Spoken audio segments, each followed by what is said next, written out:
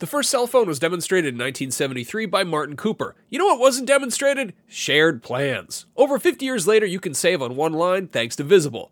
When you switch to Visible, the wireless company that makes wireless visible, you can get a one-line plan with unlimited 5G data powered by Verizon for just $25 a month, taxes and fees included. No hidden fees. No, really. You can look around for them. They're not there.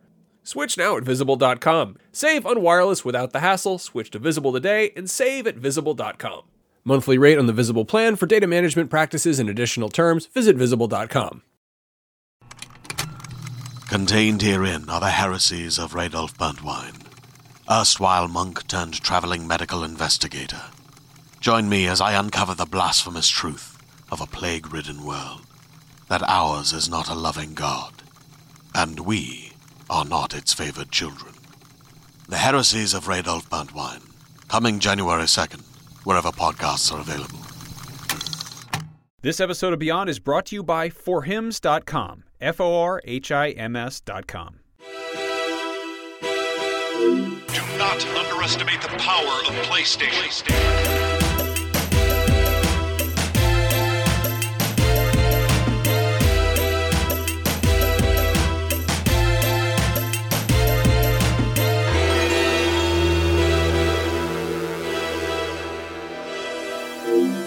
Beyond. Beyond. Oh, man, it's nice to hear you say that. I like that feels a lot. good to say it. Beyond, and hello, everyone. My name is Jonathan Dormish. I am your host for this episode, Beyond, episode 564. I am joined by... Yeah, it's going places. Lord almighty. I'm joined by a big fan of the show from back in the day. Sure, yeah, I've always been it. a big Beyond fan. Yeah, That's yeah. true, 100%. Greg Miller. Hey, how you Of doing? Kind of Funny and formerly of Beyond, of course, in IGN. That's me. How are you doing, Greg? I'm great. How are you? I'm doing pretty well. Congratulations on getting to be the host of Podcast Beyond. Thank you so much. That's why I invited myself on. I'm Yes. like, wait a second, new full-time host. I got to come in and check Exactly. this See how bad he is. Yeah, exactly. Yeah. See if Chris Roper wouldn't let you host this show a day in your life. Oh, no, but I liked him so much. No, thank you, Chris Greg. would have let you. No, Oh, trust I me. Roper would have let anybody. He seems host like a the good show. guy. Yeah. Greg, first of all, thank you so much for being on the show. Oh my God, thanks appreciate for you having coming me, on please. as we've had a little bit of this changing of the guard. Sure. I've mentioned on the show a lot, and I've mentioned to you, I listen to Beyond since day one. Yeah. So it is Sorry. an honor to have you here. Sorry. Through the good and the bad. Dude, when it was when we had years and years and years and years ago, Brian Intihar on when he got hired as community manager. Or whatever. I saw that. Yeah. The other day, when the Spider-Man release stuff had just happened, a fan tweeted me and was like, "Hey, like it's crazy. I just heard the spoiler cast with you guys and Brian on Kind of Funny." And then I went back and I was listening to my Beyond archive from IGN and ran into his, and I was like, I don't remember ever. And he sent me the MP3, and it's like early. It's me, it's Roper, it's Jeff, it's Clements, and Dunham's already left, and it's like that's the cast. And I listened to this show, and I'm like, why did anyone listen to this show? The first like minute and a half is all of us saying Beyond over and over again in different voices, and it was just like. There's a minute and a half into the show. Who had this much time back then? You guys could record for like 2 hours and I would listen happily for all that time. Thank you. For whatever reason, I would listen happily. But no, and I still obviously listen to a lot of and watch great Kind of Funny stuff today. Thank you. How are things going over at Kind of Funny? Oh, they're great. No, I mean, it's just like you guys, here we are leading into the holiday rush and every game's coming out and we're all stressed out trying to play them all. Yeah. On top of now it's, the added thing of running the business and having employees. And then we decided to throw a showcase and making it easier on yourselves. Yeah, why not? Game showcase. Yeah, it used to be got nice and quiet right after Black Friday, and now we decided that wasn't good enough for us. Yeah, I love that you guys are doing that, and I do definitely want to talk about it a little later in the show. I think that is such a fun way to. We've talked a little bit about the not having a PSX this year, and I think to have that thing, especially to celebrate a lot of the indie devs who won't have that spotlight anymore. Yeah, 100%. I think is an awesome thing to be doing. Yeah, for the community. We do, of course, have a ton of PlayStation stuff to talk about this week as well. Oh, you still do that on this show? Yeah, we still talk about PlayStation a little bit every now and then. The first thing I want to jump into is there was a recent PlayStation blog post about the next wave of PS4 games. They talked a little bit about, I don't know how to pronounce it, Deracine? Yeah, trust me, you do not want to go to me for pronunciation. Oh, I remember the show well. Okay, well. We have that coming. We have Everybody's Golf VR coming. Cannot wait. I'm sure. Cannot wait. We also will have Concrete Genie coming. And Greg cannot wait. Cannot wait. That press release also, or that blog post also revealed that Days Gone has been delayed to April 26th out of the very busy February 22nd. What a clever way to package that exactly, news. Here's an update on all these first-party things. Days Gone's not coming. So bye. Yeah.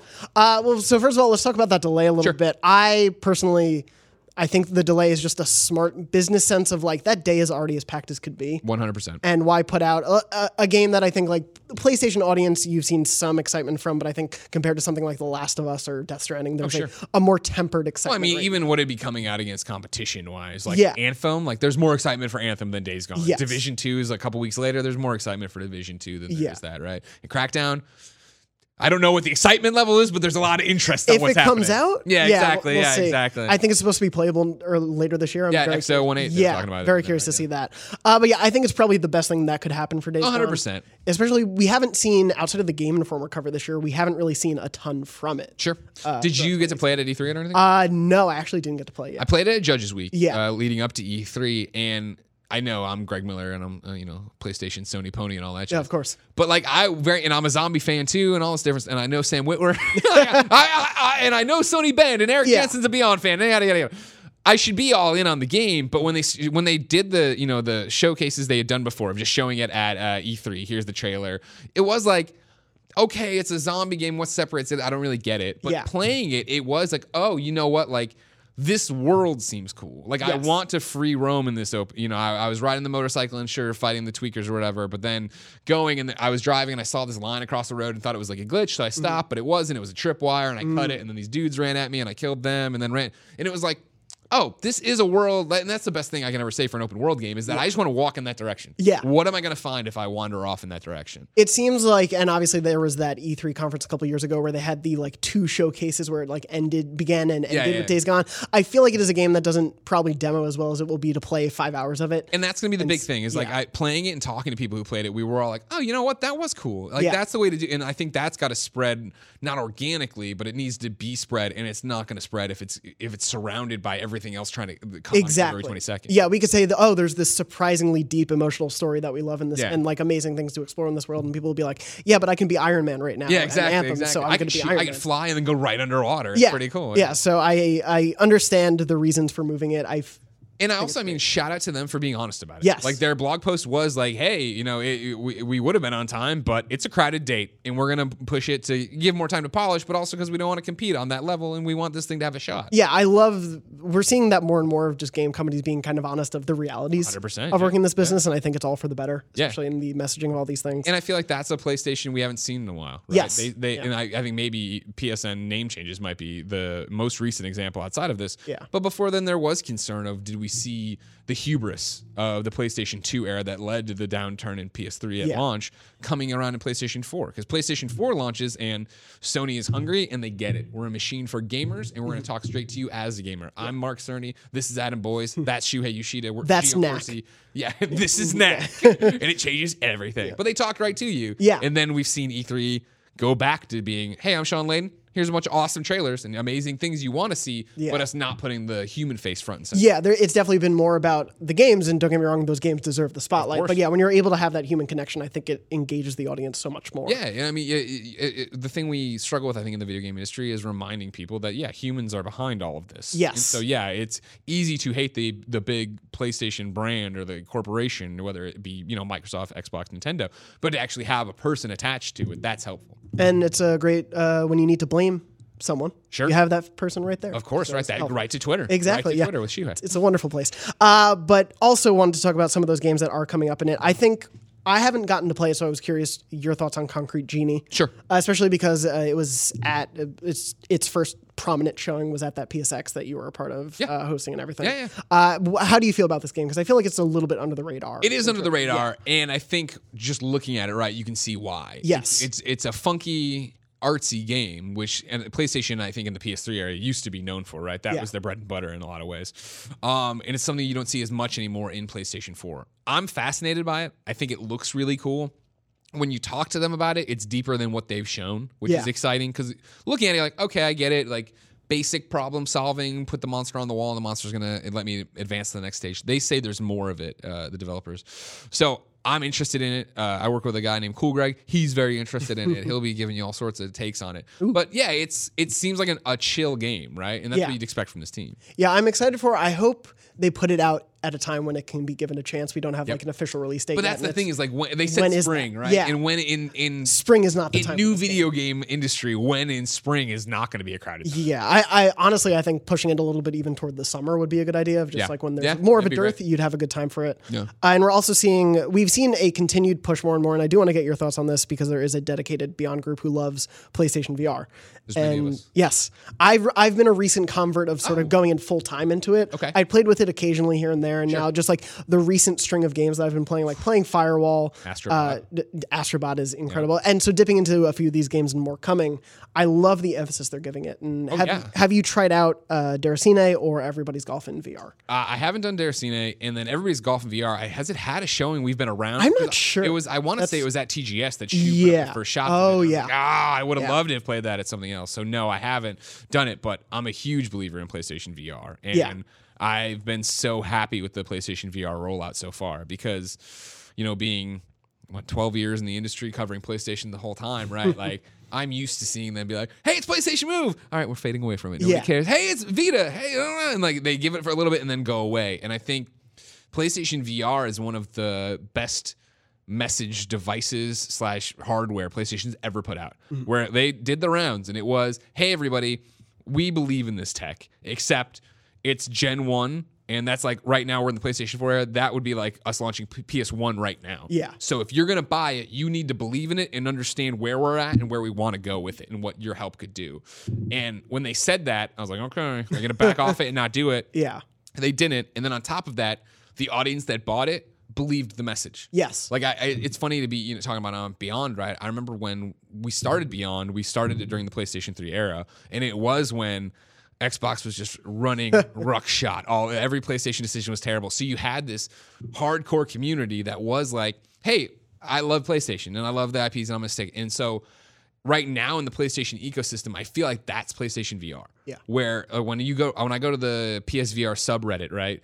It's people every day coming on and being like, "I joined the club, I bought it, I'm super stoked," and it's people being excited. And I'm not saying that doesn't exist everywhere else in video games, but it is like a pretty purely positive place. And it is also like, and granted, I think some of that's, the community of Beyond, the community of Kind of Funny that we all champion. No, be a good person, be a best friend, tell developers that you love them, right? Yeah. But on the VR subreddit, you have people telling developers they love you. You have developers coming in and talking straight to the community. Like in the same way Vita had a small, quote unquote, install base, but a very dedicated install base. It's the same thing you hear. Like people who buy PlayStation VR buy PlayStation VR games. And so the fact that Sony sees that, and I would say in a lot of ways, even compared to Oculus and HTC, haven't backed off. Yeah. Right? Maybe they didn't do it like pedal to the metal like Oculus did when they were first getting going and like, we're going to be the next big thing. Yeah. They've been consistent and steady. And I think that pays off and why you're still seeing great stuff come out. And let alone Tetris Effect this year, right? Yeah. The year of PlayStation VR isn't even done. It's pretty incredible too what they have still coming up, like you were saying. And I think this said around the second anniversary announcements or when they announced they hit a certain sales goal. Yeah. They talked about, and the attach rate is essentially 6-1, which is so unheard of these days. Yeah. Every person who's buying PSVR is buying. And I forget who I was talking to on Kind of Funny Games Daily, but I was bringing up the fact like, it was a conversation about like why this one multiplayer game or why this what is the PlayStation VR game they just announced? Borderlands. It's not multiplayer. And I was like, that's such a weird move. Yeah. And there was my co-host was like, well, it's a VR game. What's the install base? I'm like, I would have bought that kind of up until Firewall. Like Firewall, I've never struggled in the game. Yeah. You get on and everybody's excited to play. And even Rec Room, when I'd play Rec Room with people, when I played Rec Room, I'd find people to play with. Sprint Vector, another great one. Yeah. It feels like the Borderlands thing may be, I don't know if it was technical limitations or worries or what, but it was an interesting choice to see, especially for a game that is so co-op. Process. And I would imagine, for Borderlands, it was just what do we want to put into it based on what we're going to get out of it? Yeah. Like running a server, worrying about online, lag, infrastructure, yada, yada, yada. It's probably easier to port, make the game for VR and put it out that way. Yeah, there's so much more to it than just, but everyone can play it. Yeah, there's a difficulty there. I do love seeing, I'm curious for you, what are do you think makes a great VR experience? One for yourself, but one that you can also show people. Oh, wow. To make people into this, because we're seeing things like Tetris Effect coming. Yeah. Deracine, it looks like it's not going to be too heavy on the emphasis of like gameplay mechanics necessarily. Like I think it would be something you could probably get someone less familiar with games into. Oh, But sure. What do you think makes that experience? what makes a good a good VR game, right? And I can only really speak for PlayStation VR. Is right now taking the experience you already know and just tweaking it slightly, right? Like I think of standouts recently, right? Moss. Yeah. When Astrobot, right? And these are games that you're still using the traditional controller. It's what you know, but your field of view, right? Leaning into a scene and looking around, in Astrobot or Moss, standing up and looking a little bit over there and finding the collectible, like that's cool and easier to wrap your head around than, hey, I'm in Rise of the Tomb Raider. Hey, now you can explore Croft Manor. And I was like, awesome. And I put on and immediately got car sick. Yep. And I was like, whoa, okay, like this feels so weird. Yeah. Taking a game for these baby steps we're still making with VR, taking a game people understand, but then twisting it just enough where they go, oh my gosh, I couldn't do this without VR. That's rad. Yeah. And then for the experience games, in terms of what to show people, that's, I think, what you've seen already, the experience games, where it is like, my friend Poe was in town, and when I showed my mom, and when Jen and I had some friends in town, it was like, oh my gosh, all right, Mom, try Batman. All right, we're gonna do Diner Duo VR together, right? Where one person cooks and one person delivers. Now we're doing Super Hot. Like these are the games you jump in and people are sweating and they're hot and they're like, oh my gosh, this is so crazy and amazing, but they don't want to necessarily do it for 8 hours. Totally. Whereas I could sit there for an entire afternoon and play Astrobot and be fine. Yeah. Super Hot is that one where I'm eventually like, all right, I'm gonna sit down. I need a break. Yeah. My girlfriend, she does not love VR. She gets motion sick very easily from it and just has never really wanted to get into it. But when I was playing Astrobot, she's like, fine, go into the headset and disappear for an hour or two. Yeah. But she was immediately like, no, you're missing the thing. Go over there. Nice. Like she was sitting there watching and she didn't want to put on the headset, but she was invested in like, oh, this is a unique way to sort of look at it. For my wife, it's the complete opposite experience where I put it on. She's like, all right, go ahead and do it. And then it was like, oh my God, you put on headphones, these Astrobots are the most annoying. Yippee, ding, ding, ding, bing. Like there's like all these sound weird effects. I'm like, sir, sorry. Yeah, understand. Yeah.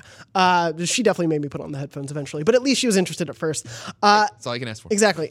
They talked about in this blog post about how sort of this is the next wave. This is essentially looking for, in my mind, everything before E3 next year. Sure. Of like the biggest hits that they can confirm are going to happen. Yeah. We don't really know when the Dreams beta will officially be at this point. If well, it was supposed to be 2 summers ago, I believe, originally. Yeah. Andrew Goldfarb and I keep looking every time we write about Dreams of how many Dreams beta announced and delayed posts have we done. Like, well, it's funny. They rarely delay them. They rarely just like, we're going to do it this summer. All right, bye. Yeah, it just kind of goes away slowly. Yeah. It's a very weird thing, but I hope we eventually see more of that sometime early next year too. We've been having a huge reveal of it from the Game Informer cover right now. Sure. So yeah, curious to see more of that. My question for you is, what do you think this means for the other big PlayStation Worldwide Studios games that we don't have release dates for? So Last of Us, Ghost of Tsushima, Death Stranding is not a Worldwide Studios game, but obviously it's sort of a big tentpole. But at least for those first two, what do you think this means for their release-wise? What are we? I mean, I think I stand by. I've been saying Last of Us was going to be a ways out. Yeah. And I know I always get backlash whenever I talk about it because people want to believe. And I want to believe it too. I'll take it as soon as you can possibly give it to me, Mr. Druckmann. But, I mean, I feel like it's got to be 2020 at the earliest, right? Now, that's where I've always kind of been saying I think it's going to shake out. But to have Days Gone pushed deeper in at April, I'm not... So many people are like, oh man, 2 zombie games in a year. It's like, well... One of them's Last of Us, but I also feel like, well, one of them being Last of Us steps on the tail this game would possibly have going into the holidays. Yeah. So why would you do that? And like maybe, spring of 2020, even then, you've distanced yourself far enough away from it. Ghost of Tsushima is a great question. I'd love to believe that one's a fall game next year, but I really do feel, and I think you see it, right? That PlayStation's totally in this. When it's done, it's done. Like, we're not going to rush you. We're not going to do it. And I think Ghost of Tsushima, I'm ready to play. That's the biggest thing about it, right? Yeah. Where I think we've seen cool demos. I went, I'm like you, probably behind closed doors at E3, and Nate Fox, paused it and spun it, and Brian's talking about all this stuff. All that's rad, but I'm ready to hold it and see what it actually controls and feels like. And so I don't even know how many more times they want to show that. You'd think go big one more time at E3, hopefully, and get it out. I don't want that to be a game where we see it for 4 conferences in a row, and it ruins sort of the mystery of what that could be. 100%. Yeah, I think it's interesting seeing, there's been like a lot of talk of people being like, are we going to see these as cross-generational games where it comes out at the tail end, probably also on whatever the PS5 is. I think we'll likely get the case of that. I agree with you. I hadn't really thought about it, but yeah, having The Last of Us in the same year as Days Gone would just be unfair to kind of make similar games come out. And that's the struggle, especially with them making this decision right now, right? Where they're like, listen, Days Gone, and they didn't, in so many words, can't compete with these other games. And it's a new IP. We're gaining ground. We're doing all this different stuff. Yeah. That I think they understand that in the same breath of not wanting to compete with themselves. Totally. Where I do feel like there's the spooktacular sale on PSN right now, right? Yeah. If you were to if we jump ahead to next year and Days Gone is there at $35, I think most people are gonna be like, oh yeah, I heard good things about that. Why not pick it up? But if it's $35, but Last of Us comes out in 2 weeks, no. Or it came out 2 weeks ago, no. Well, yeah, why do that? I think, and I really like your point of them being willing to say, like, we'll wait till it's ready, and that's when it'll come out. Yeah. Because I feel like in the beginning of this generation, we got burned a couple times where they didn't really have big fall releases that were first party. Sure. They often would say something like Uncharted 4 was coming in the fall and then delay it to the spring. And there just doesn't seem to be a reason to have games have announced release dates and then have them keep slipping. It felt like I remember, being at this table talking about that stuff, right? And it was like, as you'd get closer and closer and things would start falling, you're like, man, they're screwing up. I can't believe it. And it just didn't matter. They kept succeeding. They kept selling units, and it became that thing of like, oh, we're not in the same place we were, where the logic of we need to catch up, let's put out great games, let's do all this stuff. It is like, people are buying PlayStations regardless of what Sony's putting out. They're excited when they do. Obviously, Spider-Man, God of War, it's been a banner year this year for it. Yeah. But it doesn't need to be that came out this fall. Like, let the third parties and all your partners compete at the fall and worry about that. And they've seen great sales success in the spring, so totally. It's never really been an issue. Well, that's why everything's so overloaded now, right? Is like, remember back in the day when it was Dying Light. Dying Light's coming out in January. Like, that's a dumb move. Why would you put that game out? And then we got there. Everybody was like, I want a new game. I've played all my Christmas releases, my holiday releases. I want something new. And then it was like woke up to the fact of like, wait, if you put something out in the spring, people are starving for new content, right? And you've seen it with Resident Evil, Horizon, Monster Hunter. Games that are just, I think, Monster Hunter in particular, right? A game that I loved and I reviewed for IGN on PSP back in the day. And I was like, I'm kind of Monster Huntered out. But to get to that point and have everyone talking about it and to jump in, 135 hours later, I was like, yo, it was a great game. Absolutely. Had a great time with it. Yeah. I think it's a really smart thing, and we're seeing it continue even into next year with January being both Kingdom Hearts 3 and RE2. It's, I think, a trend we're going to keep seeing. RE2, yeah, that's another great fit there, right? Of like, you want to talk about, it's going to, if they don't screw it up, going to be a great game. Yeah. So it's already got, hey, I'm a hardcore Resident Evil fan who's been waiting for this forever. Brittany Bromrocker. What's a good game? Oh, yeah. And then it's also people who are like, like me. I should have loved Resident Evil 2 on PS1, right?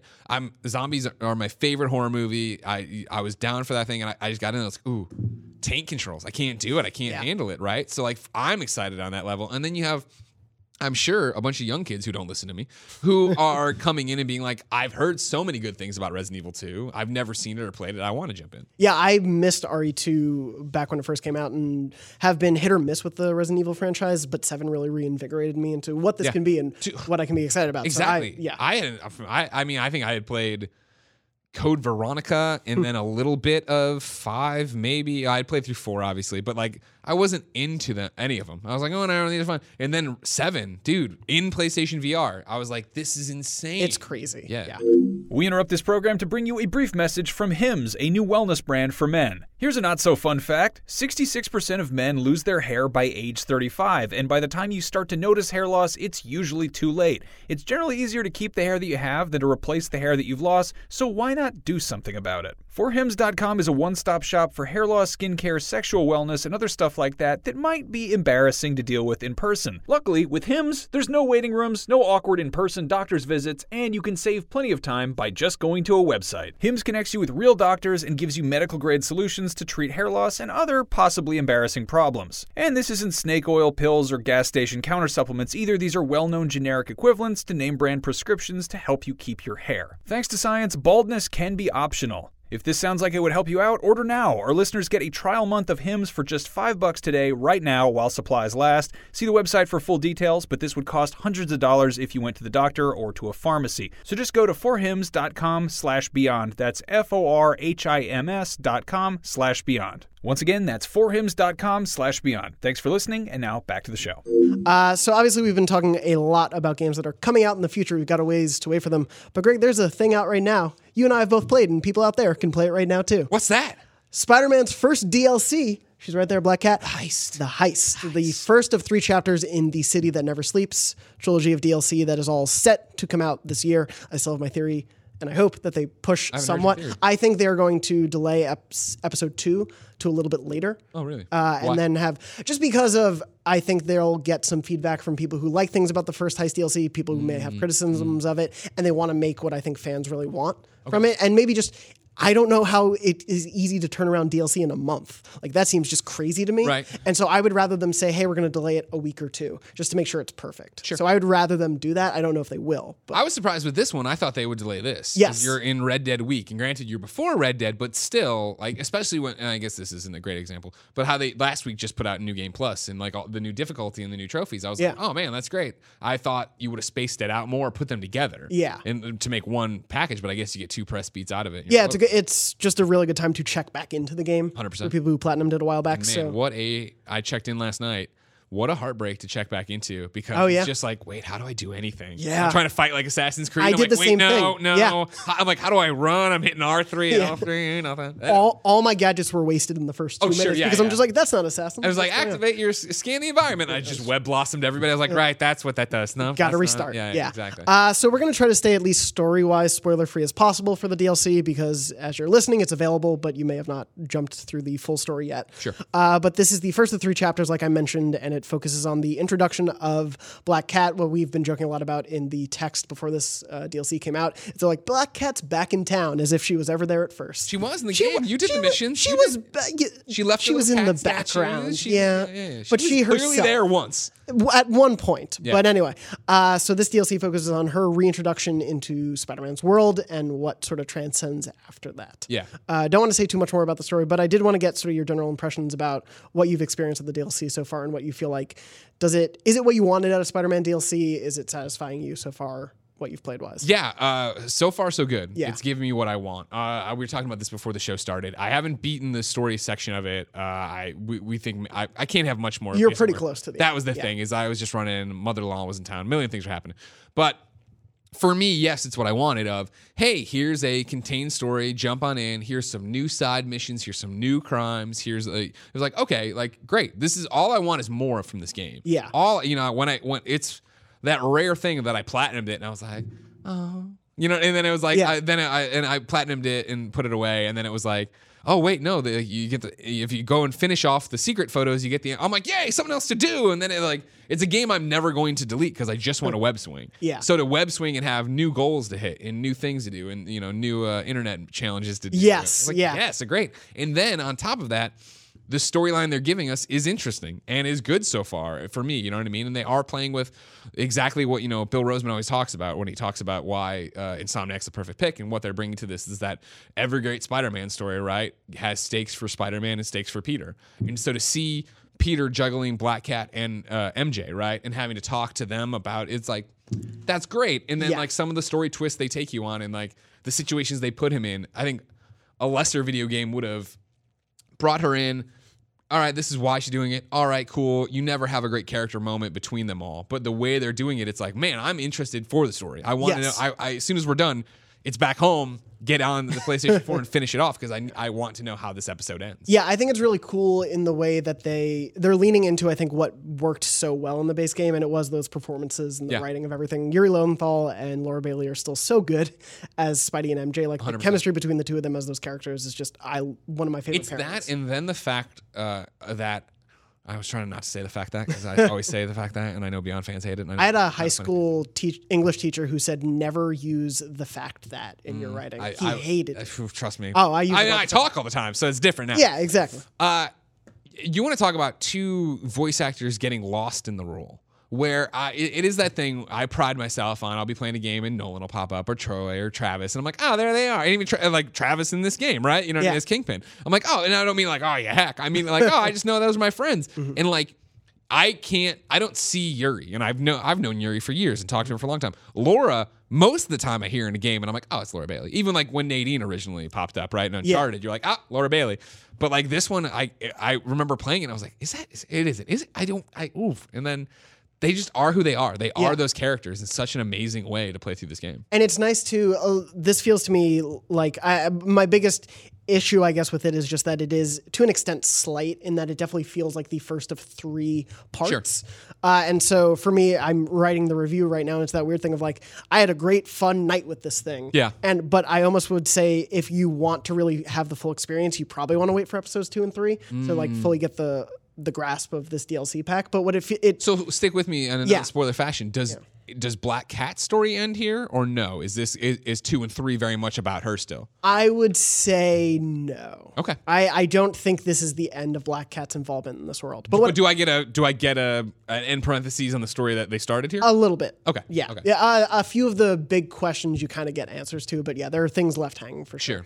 And it is that thing of it feels like the first issue in a comic arc, and I really like that. Yeah, me and too. I'm sure you I'm don't a big mind fan that. of that. Yeah. Thumbs up from Greg on that one. It is that thing though of I think every new idea is great, and I wish they use them a little bit more is the only thing. But it is the first of 3 DLC episodes, And so they'll use them more. Like there's in the first mission of the game. This isn't really a huge story if you're watching the video version of the show. You can see that there's like a crowd control mechanic at one point, where you have to prevent people from escaping the museum, and it's just like a nice twist on like, oh, I don't have to just beat up these 10 guys. I have to make sure that guy doesn't get too far. Yeah, 100%. That was cool. I like that one too. But yeah, I like ideas like that. I just wish there was more involvement in them in the DLC, I guess, because I think the strongest parts of the base Spider-Man for me were the story and the characters and obviously the swinging. Yeah.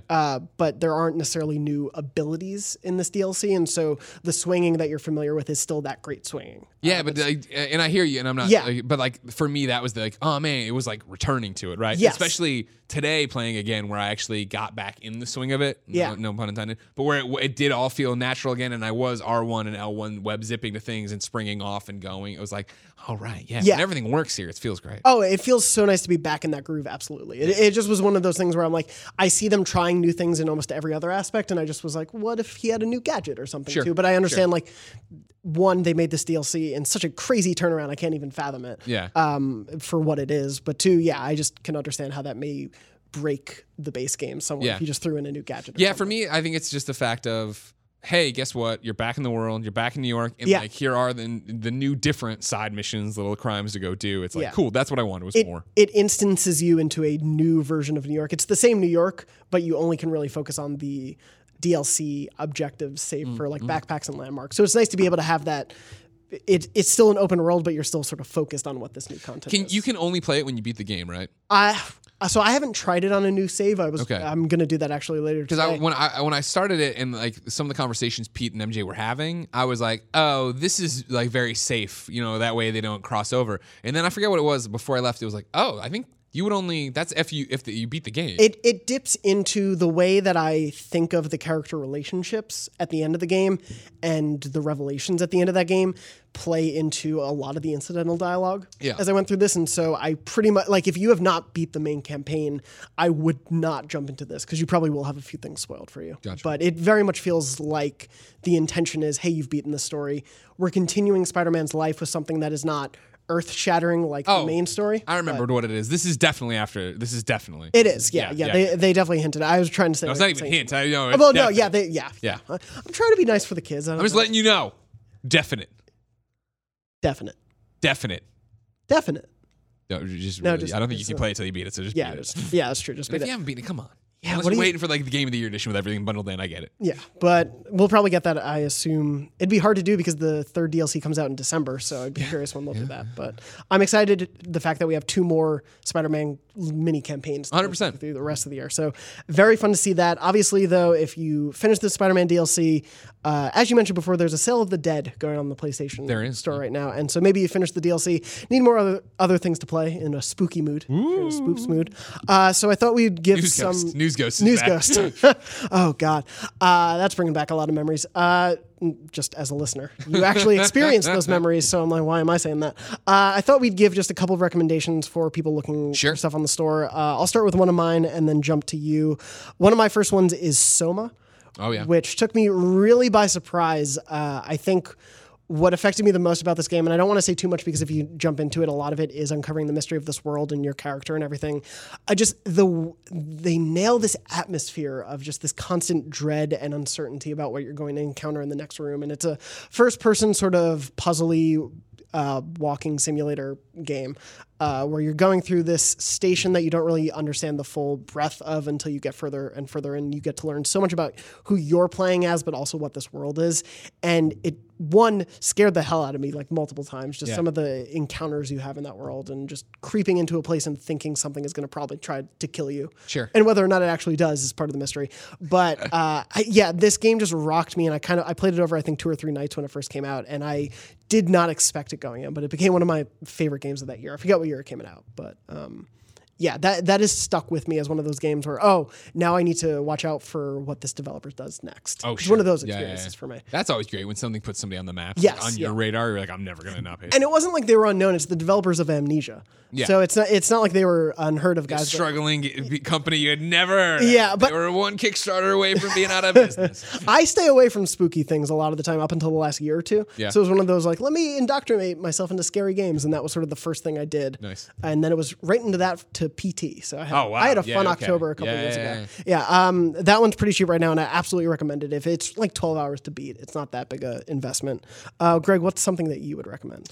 Until Dawn. This jumped off the list for me when we were looking through, and you kicked this over to me. Like, what a game Until Dawn was. It is. I mean, super massive, obviously, coming out of the blocks with this for the PlayStation audience. Yeah. I'll never forget the PSX where they showed this and did the live playthrough. And I thought that was the one that really set the tenor of what PSX was and that conference was, where they played it and they got to the first choice of like, does Hayden Panettiere run this way or that way? And everybody screamed like at what it was like. Even then, you're like, wow, they got something here. They have something cool here, especially for the story of Until Dawn and the development of that. I remember seeing that years and years and years, it felt like, before it came out. I mean, probably 2 years. But it had move wands at first, and it was this, that, and it was like, what is this game? And so when they rebranded it and came back, and it was this horror movie you play with all your choices and the butterfly effect, we were all like, I don't know what to make of this. And playing through it, you were like, oh my gosh. And then to see it become not only just something you played through together with people, and then people would throw parties and then have the decision, which leads to, Supermassive doing the PlayLink stuff later on with Hidden Agenda, which was all that. And we don't talk about the other games they did in between there that we didn't like. But I mean, Until Dawn, it was amazing. So the fact you can get it cheap right now, it's a great Halloween game if you haven't played it. Yeah, I remember you guys championing it, and it was totally off my radar. And then the way you guys sort of talked about it with such conviction, I was like, I should probably give this a chance. And I didn't love it when I was first playing it on my own, but then I did have that experience where I played with a few people, and we were all playing it together, and that was such a fun. Because it's one of those games where you're like, oh, well, clearly I'm going to go here, and you hit the button. Somebody's like, why would you do that? You're like, why would I not? You have that conversation with each other. Well, and it's funny when you realize you're making the same dumb mistakes that a horror movie character would make. Yeah, totally. And you're like, I'm just doing the same thing. Now I understand. Yeah, I can't criticize them. One of my other main picks would be What Remains of Edith Finch. Oh, yes. That was the last year that came out. It's this sort of collection of short stories. Essentially, it's another first-person game. Was it last year? Wow. That was like early last year. I think it was. You're going through this house and essentially exploring in microcosm the lives of a bunch of different members of a family, and each of those looks at those family members play differently. So one, as you see in the trailer, if you've played it, is you're just on a swing for the entire time, and you're getting the story through what's happening and the dialogue going on. Another takes place in a bathtub. Like, there are all these different scenarios that I don't want to spoil, but I love the idea. Like, I'm someone who's very obsessed with my own like family history and understanding what these people were like and getting to know about them. And so the idea that you're learning about this family through the experience of their lives directly. Yeah, but it's one of those great games too. If you're not 100% sure what you're doing while you're doing it, you're like, why am I doing this, and what's happening, and how do I play into the story? Yes, yeah, and it's fun to see that mystery uncover. And not every story in the collection, I think, works really well. Necessarily, there are a couple that are kind of duds, but they try different genres. Like, one is sort of in the vein of a slasher film and gets told with like comic book panels and stuff like that. And then another is just like this heartfelt single look at a character. You can't really move outside of like their location. And then another is sort of in like this weird dream state. It's beautiful. I love that game. Yeah, it's a great game for sure. I mean, Giant Sparrow is so talented. Yes, yeah. Play Unfinished Swan first. Unfinished Swan is so great still. And then Greg, what's another choice from you? The one I put on there, we already talked a little bit about, Resident Evil 7. Yeah. Resident Evil 7. When you're looking at what's a great Halloween game or what's a great spoopy game, you go through there and you see Resident Evil 7. You're like, I got to put that on there because again, I played half of it my campaign. I played half of it in VR and the other half out of it, and it was great both ways. And that was the big question of, I felt like they had said it's going to be on PlayStation VR. Like, all right. And I remember putting it on in that first opening segment when you look down and like the screen door effects really bad on the leaves and stuff. I was like, oh God. And then, hours later I took it off and the room was pitch black because I'd started in the daylight and then I was just sitting in an empty room and I was like, wow, this is an amazingly scary reinvention of Resident Evil that I think does it in such a smart way of cutting so much of the fat off of this game that has just got like, what's the lore? Who is going on? Where? Here's a story that you can get behind, right? You're going there. You want to find your wife. You have this weird message from her. You go back and you try to do it in this house that's full of creeps and full of scares. Yeah, it brings the scale down of the franchise after it kept ballooning and ballooning throughout it, and makes it so much more human too, especially like you said with this family at the beginning. And they're just gross, but they are a family of people. And so it's like, oh, the threat right now is very familiar in a sense of just, oh, these are just people right now that I have to deal with. And then as it grows, obviously, in a more it gets more and more unbelievable. Whatever. By that point, you're like, I'm locked in. Exactly. It was Resident Evil. It wasn't always going to be. I knew what to expect. Yeah. You also have another suggestion. I put on here special shout out, ladies and gentlemen, Coffin Dodgers. Ladies and gentlemen, would you like a platinum trophy in 2 hours? Oh, well then. I would. Coffin Dodgers is the game for you. Now I can get you platinums a lot faster than 2 hours. For the we need to talk about that. So the thing about IGN right now, I remember listening all the time, and your love of trophies is why I bought a PS3 back in the day. And I got so into trophies during that era that was how I decided what games I would buy was what is the platinum like? What are the trophies like? And there is just a dearth of people in this office. No one cares about trophies. Monsters. It bums me out. They all forgot. You know what I mean? It's what matters, really. It is what matters. Yeah. You don't even play the game if it's got bad trophies. Yeah. I don't care. What's Red Dead's trophy list? Is it bad? Don't Probably. play it then. That's what you do. Exactly. Probably. That's going to be a hard it's probably trophy garbage. list. No. PlayStation's kind of really nailed recently trophy lists with God of War and Spider-Man. Yes, like 100%. They're achievable, but they are still really fun platinums. Yeah, that's why I can't wait to see Naughty Dog screwed up with The Last of Us Part 2. What monster trophy list are you going to put on this time, Jorkman? Play the online multiplaer for 700 hours. Exactly, right. Do both campaigns. Oh, my God. I don't have a platinum because of that. Yeah, exactly. It's one of my life's greatest regrets. Yeah, no, God of War was a great platinum. Spider-Man was a great platinum. Yeah. Like Astrobot I haven't got yet, but I hear is a great platinum. Yeah, me too. That's my next one. Days Gone is another one I'm interested. I'm very don't screw it up. Too. Yeah. Eric Jensen, don't screw it up. John Garvin, don't screw it up. You know what I mean? I have faith in them. Yeah, me too. Yeah. Jensen, he listens. He knows what's up. He knows the trophy love. Yeah, exactly. And he should still know I love trophies too. Please give me good trophies. Yeah, exactly. That's all we need to ask for. Yeah. Those are a few of our recommendations if you need something spooky for this weekend while Halloween is going on. Or if you still happen to have a copy of PT downloaded, just play PT again. I bring that out. I still have it on all my PS4s. Me too. Yeah, installed before. I bring that out every Halloween to all of my friends who have never played games and just go like, hey, just sit down and walk through this hallway for an hour and see what happens. Whisper into the controller, maybe. Yeah, we'll see what happens. No one's sure. Pause weirdly in the menu maybe for 2 hours and see what happens. Yeah, it's a weird thing. But yeah, if you need some recommendations for play, that's what we suggest. Coming up, obviously, we've talked a little bit about Red Dead Redemption 2.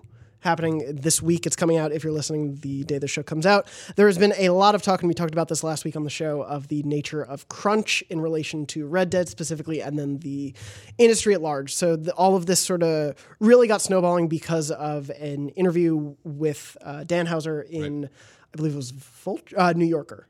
And it was a discussion about sort of the creation of Red Dead Redemption 2 and everything. And there was a quote about 100-hour work weeks.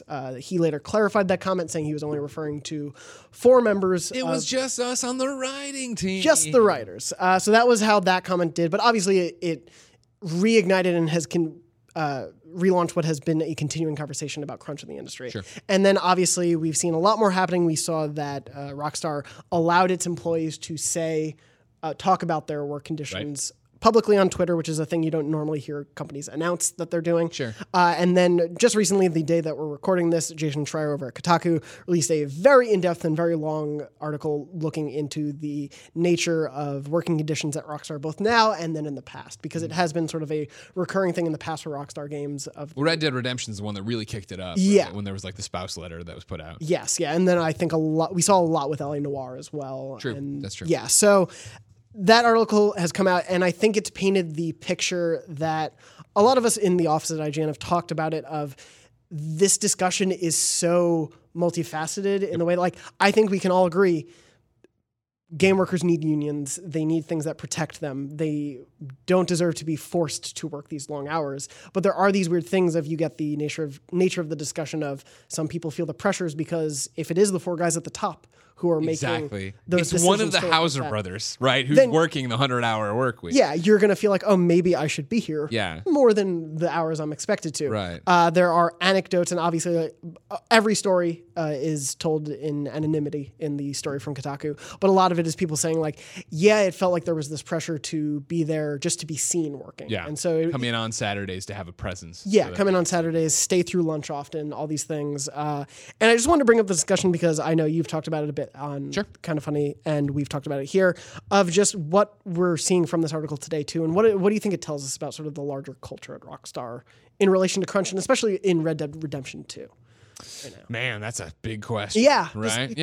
No small one. I mean, I think it's an ongoing struggle for everyone involved right now in terms of the games industry, because that was what was at least heartening about it when it happened, is that was it Vulture or New York or whoever? I think they're technically like same company. So that makes more sense. Yeah. When the Hauser quote got broken out of the story, right, which was just this giant story, Klepek did a great piece on it, right, of like, the problem with this is the fact that they say this and there's no follow-up to it. Was there another question? Was there a PR answer? What happened? What I liked the most about it, that I found, faith in, right, was the fact that it got broken out and just got beaten with bats on Twitter, where it was just like, no, this isn't acceptable. This isn't something to champion. Don't do this. And you saw so many different developers talking that way about it, of like, listen, we understand that crunch is a thing and it's been happening forever, but maybe our culture doesn't have to be that. And that's the biggest thing about it. And I think you see, we talk about what Jason has in his article.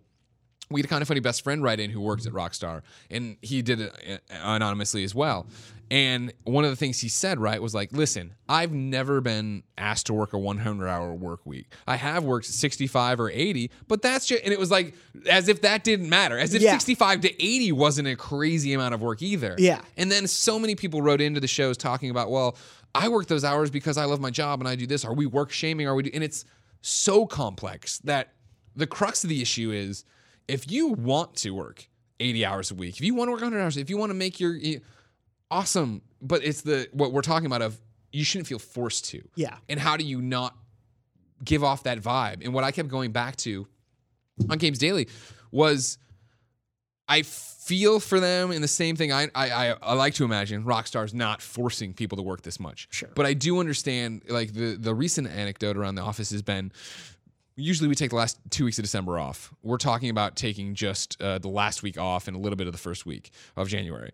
So as soon as we said that, Kevin was like, oh man, I was really looking forward to it. And I was like, oh, no, take the week off. Like, we can run a skeleton crew. And Kevin's like, well, no, I'm not. And it's like, we're a company of 7. Yeah. And we're way closer than any people should be in terms of bosses and employees. Yeah. But the fact that I can't get one of my 4 employees to stay home when I'm telling him to, and I have the little bit of internet power we have. Think of that then at a Rockstar. Absolutely. Where Dan Hauser is in there every Saturday working and writing 100 hours work week. And you're going to be the person that walks by to leave or not come in at all. Like, I get that vibe. And how no matter what email Rockstar or the Hauser brothers, whoever, puts out saying, listen, guys, you don't have to come in this much. Don't do this.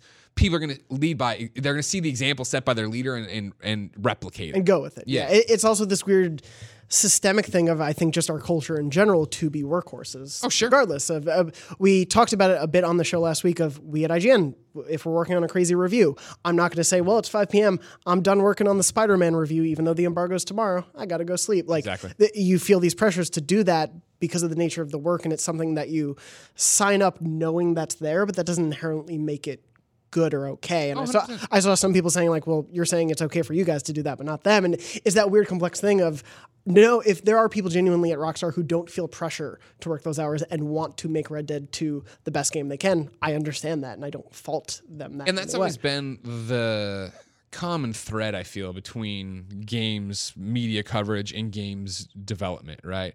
Of, I remember working here and being like, yep, last night, 3:30 in the morning, closed out the E3 war room. It was me and Hillary. We took off afterwards, right? And then we came back today at 7 a.m. to do it all over again. And there's that camaraderie, and you're in the trenches together, and I never felt closer or more like that's where we all bonded, right? Was at these like late E3 meetings and writing sessions and all that stuff. And like when Anthony Gallegos put up a Frogger preview and I convinced him just to put up an image of a frog that said it's Frogger. You go across the road, you know what this game is. I love like, that. Right? And I think that was still up for quite some time. I'm not sure if Parrot took it down.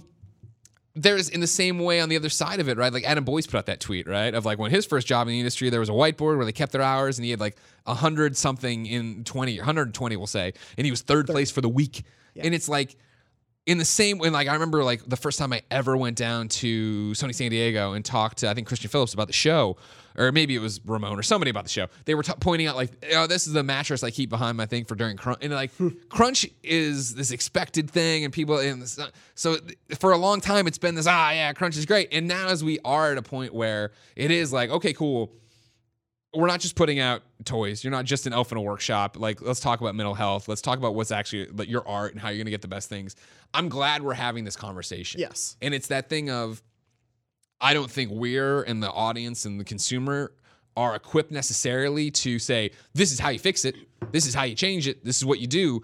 But it is really heartening to see so many people say, don't kill yourself for this. Like, get the game out. We want the game. We want the game to be great, but we don't want you to work in crazy hours and not see your family and do all these things and then like not to take Rockstar out, then have a Telltale situation happen where these people kill themselves for a game and then the company's like, guess what, it's over, we have nothing, no severance, bye. Yeah. And you're like, wait, what were all these years of working on these things and having these, you know, pouring your heart and soul into something and then not having it net out the way you want it to. Yeah, I think, excuse me, it was interesting seeing those two things happen so close together, right. Of the Telltale closure and obviously people coming out of the woodwork and talking just a lot and in detail about the working conditions that they face there, and then also everything going on with this ignited by a single quote, but this Rockstar discussion. And I think, like you were saying, we on the other side of it don't know in any office situation, we're not equipped to say this is how it should be going there. I do think the most important thing we can do is keep raising the conversation and keep telling people, hey, let's discuss this. Hey, how are things going? And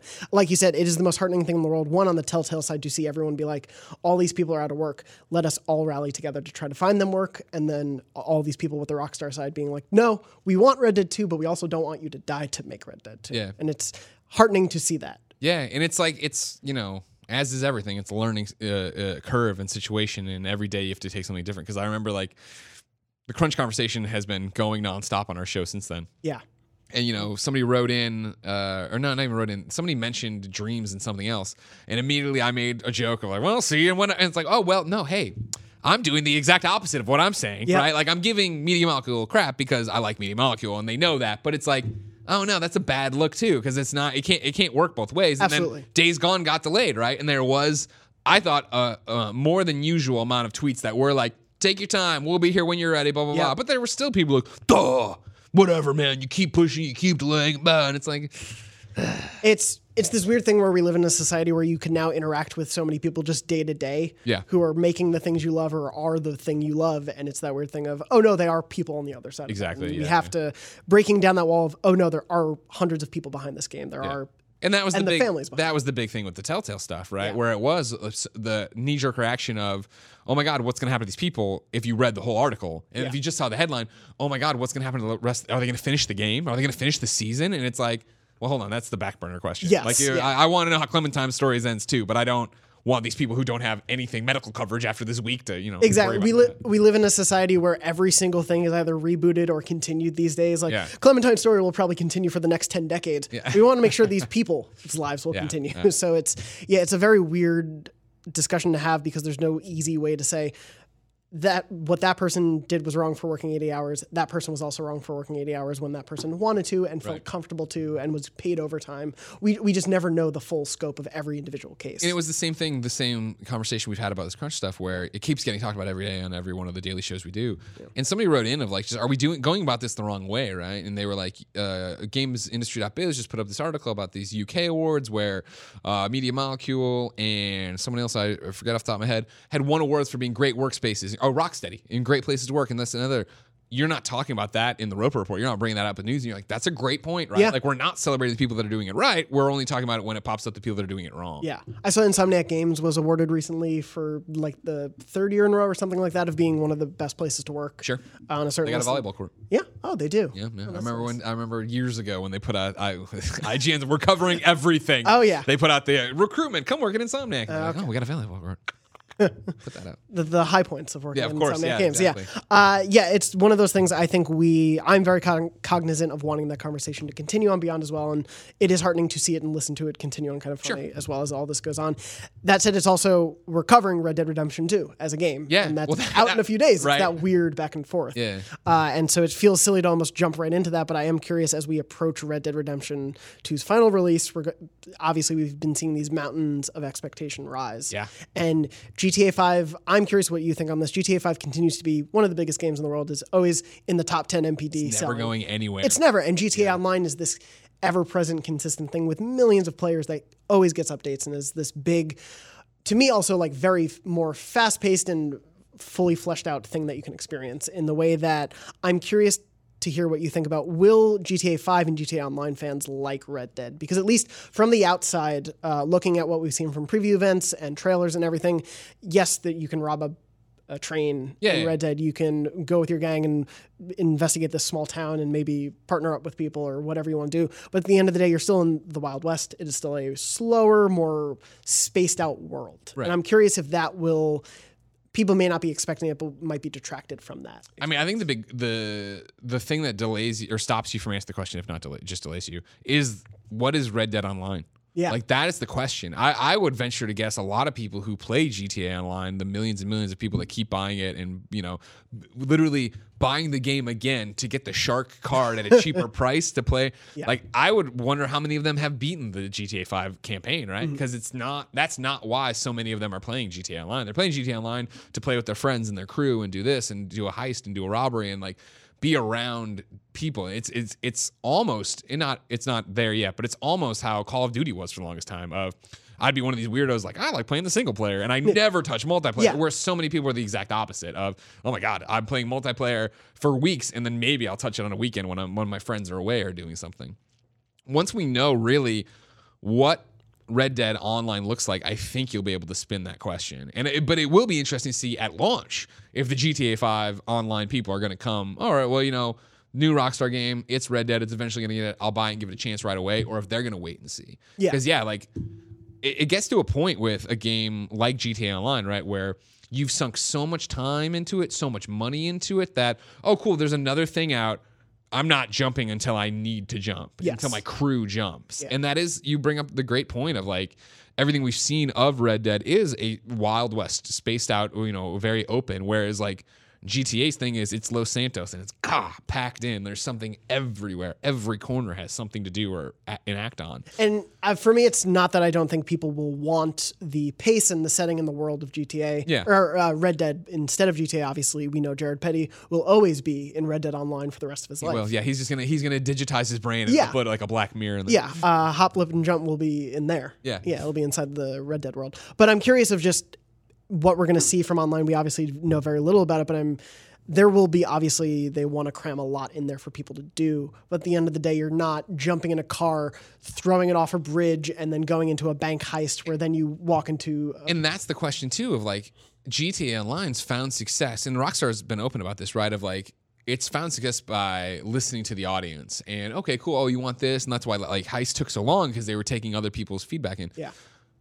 How crazy are they going to get with Red Dead? Like, GTA, like, even when we were like, we should make a concerted effort to play this more, and me and Kevin played it for like a month, it was like, they got a flying DeLorean here. Yes, I need to get that. How do I earn the money? We got a heist. All right, cool. Like, are you going to have crazy flying horses? Are you going to get nuts and have weird bomber jackets for your character? Like, or are you going to be like, no, this is an anchored Westworld kind of thing? Yeah. Well, we've talked about that idea. Speaking of Westworld, Undead Nightmare was obviously a beloved thing for Red Dead. So good. Online is presumably the place where you can easily be like, yeah, every Halloween, everyone's a zombie. All of a sudden you have to fight that. Or every Christmas, there's like an evil Santa bear and there's a lot of reindeer you have to fight and they're evil. Like they could do that seasonally with all these updates. And I see that as a way to extend the life of Red Dead Online. But yeah, it is that curious thing of they've talked about before launch, they see both as existing at the same time. Right. They don't think Red Dead Online will replace GTA Online. I don't either, but I also in the same breath don't know if Red Dead Online is going to find the success. Or let me take that back. I don't think Red Dead Online is going to find the success GTA Online had because that's insane. Yeah, but also will it pull enough people away to go there and do that? Right? Yeah. Like so many people that I see excited for Red Dead are excited for Red Dead Redemption 2 because of the story and because they loved Red Dead Redemption originally. And sure, those same people might have had fun in Red Dead Redemption Online, but I don't think they're the same people that are obsessed with GTA Online right now. Yes, yeah. It'll be really curious to see. I was someone who, very much like you, played the Call of Duty campaigns, jumped into GTA 5 and played the campaign for a bit, but I didn't really do much online after a while because it is that thing of, oh, this is a world I can live in. This is an experience. The allure of being able to live out your Westworld Red Dead fantasy of being a cowboy for hundreds of hours will attract people. I'm just very curious to see what the pace of that all Me too. Yeah, it'll be very fascinating when that comes out. So that's pretty much all of the main topics we have for the show this week, Greg. All right, good having you. But before we go, no, please. I know I sort of ended there. We have a little bit of rapid fire. Ooh! Our question round for you. Yeah. A lot of questions. We tried to anchor them. Our wonderful producer, Barrett, chose these questions. So if you don't like the questions, you can blame I've heard a lot of rumors about him on the internet. He's a bad gamer. But he begged me to stop saying them on podcasts. I'll stop say them as much as you want. Find a way trust to... me. No, you don't want that, do you, Barrett? I do. Anyway, we'll move on to the first question. Steven Scawthorne says, do you guys think any of the games released earlier this year even have a chance against Red Dead 2? So tying a little bit into it. So I'm going to take that as both sales and critically, let's say. Okay. Yeah. I thought we were just talking about Game of the Year. I would say critically Game of the Year wise. I think it's going to, right now, I think it's, without knowing Red Dead review scores and what barometers are going to be on that, I think it's Red Dead versus God of War. Right, for Game of the Year. And then I think there's a contingent of Celeste people out there. Yes. I'm sure there's a lot of Spider-Man people who want to cheer for that too. Oh, yeah. But I think really when you get down to one-on-one, who is it going to be? It's going to be Red Dead versus God of War. Yeah. And I think God of War, I guess I can't speak to Red Dead, right? Because I haven't, the review haven't done it. But like God of War, up until Friday when Red Dead comes out, whatever may or may not happen, God of War is my Game of the Year, has been my Game of the Year, right? So it's like, I think that game is just so special in the way that even platinuming Spider-Man, right? Some of the crimes at the end, you're like, all right, can we just get, all right, it's another Sable. All right, great, okay. Yeah. Whereas like God of War was, I give me it all, and I did it all, and I platinumed it, and I finished it, and I put the controller down, and I was like, that was so perfect. I don't want DLC. I don't want something that's not half-assed, but like isn't full-fledged from the ground up. This is what they wanted. Whereas, God of War was just... Every moment had a purpose. Yes. And the boat had even the boats, like the amount of times I'd come up to a shore and not get out of the boat. And just keep listen. talking. Yeah. Keep talking. Yes, please. Mimir can say as much as he wants. Exactly. Yeah, it's crazy the intention of that world. Yes, exactly. That's a great point, right? Yes. Never a wasted moment. Yes. And so how Red Dead then counteracts that with a giant open world and a sprawling story will be fascinating. Yeah, I'm very curious to see, and I think that'll probably be a lot of discussion we'll have both probably on the show and just IGN. There'll be a lot of shouting in rooms. I remember Game of the Year here was terrible. Can't wait for it. Moving on to the next question, Daniel Wright asks, how did the Spider-Man cameo of Greg come about? Did you know about it ahead of time? Was it official or just a nod? Greg, what are they talking about? I don't know what you're talking about. I know that I take photos of a man named Shirtless Spider-Man. Yeah. And Shirtless Spider-Man is in fact in Spider-Man PlayStation. Yes, a great scene with him in it. Yes. For the purposes of this conversation, just to not insult him, I'll say yes, I'm Shirtless Spider-Man. For the purposes of this conversation, of course, no. It's hypothetical. Gotcha. Shirtless Spider-Man came around in the game incredibly organically. It's funny, I don't think we ever told this story. It's weird that it's like what it was is that I I went to a Spirit Halloween store last year, and they had the Spider-Man Homecoming mask, and I bought it. And Nick Scarpino looked at me and he's like, "That was a waste of money. You're never gonna use it." And I was like, we'll see about that. And so I went back to the office at Kind of Funny and took one photo of me. It was when it was incredibly hot here, and I was wearing shorts, which I never do. So I had pasty wet legs, as I do. Kind of Funny shirt, doing this, and the Spider-Man mask on. And Insomniac immediately loved it so much that they hit me up and were just like, "Oh my god, this is so funny." And then I escalated it by taking my shirt off and making a sexy song for Andy Cortez, and then making more stuff. And like from the beginning, really early on, Insomniac was like, "This is awesome. Like we would love to put it in the game. Would you be down to put it in the game?" Like, yeah, totally. And so there were many of we're trying to get it approved. All right, it's not approved. It's not. And so finally, it ended up that I thought it was dead. I had heard it was dead. And it was all over. And a couple months before the game came out, I got a text from a friend in Insomniac. I was like, "Dude, I just ran into you in the game, and it's hilarious." And I was like, "What are you talking about? I thought it was dead." Yeah. And they're like, "No, they found a way to put you in a party scene." And so in my head, what that meant was, okay, yeah, you're going to play a party scene as Peter and you're talking to somebody, and in the background, like through there, like you'll look and you'll see a shirtless Spider-Man. Sure. And, you know, I eventually at Comic-Con hosted a panel and talked to some people there, and it was clear it was a little bit more and this, that, and the other. And like, I was like, oh, okay. And then, yeah, one night, like, I was like, all right, cool. And it was like, all right, I'm playing through for review. And sure enough, he's like, all right, you got to go to this costume party. I was like, oh my gosh, here it comes. And I'm like, I wonder if it'll be hard to find me. Yeah. And sure enough, it's main path. You're right there. Hey, Spider-Man, look, we're Spider Bros. You know what I mean? I was like, wow, that was insane. Like, and it was funny because at San Diego Comic-Con, it was this weird thing of I didn't want to say that I knew because I wasn't sure who knew and I wasn't sure what rules and who approved it. So I was just dead quiet about it. So I was talking to somebody, and it was Jacinda, who's in charge of the art, came over, and she was just like, oh, hey. And I think it was James, like, have you ever met Greg before? And she's like, not officially, but I know him very well. And I was like, what do you mean? She's like, I have been looking at shirtless photos of you for quite some time. That is. And when they say that, you're like, oh, that's funny. And then when you play the game, like, it is my chest hair pattern, and it's very much my gut. And I was like, oh, I feel so bad for Jacinda. I hate to admit she it. had Like, to stare at me. I double checked just to be like, I knew it immediately that it was intended to be shirtless, but I was like, let me check. And I was like, oh wow, this is a lot more accurate than I expected. Yeah, no, totally. And so that's been the really, really funny thing about that joke is that obviously if you know it, you get it. And then other people who don't and just think it's funny to see a fat shirtless Spider-Man are putting stuff up about that. It's been great. Well, that was. Thank you for that hypothetical. Oh, yeah. Just maybe that's how it would have happened. But I don't know who he is. I just take his photos. It's okay. Well, I appreciate you taking those photos because they're often great. You're welcome. Moving on, Eric Lewis asks, if Spider-Man was just the beginning for new Marvel games, which games are you hoping to see next? Man. One for me is just I want a good X-Men game. Oh, can you imagine? And that's the thing with, like, you know, them buying back the rights and doing all this stuff. And like, yes, please. Like, I will stand by it forever.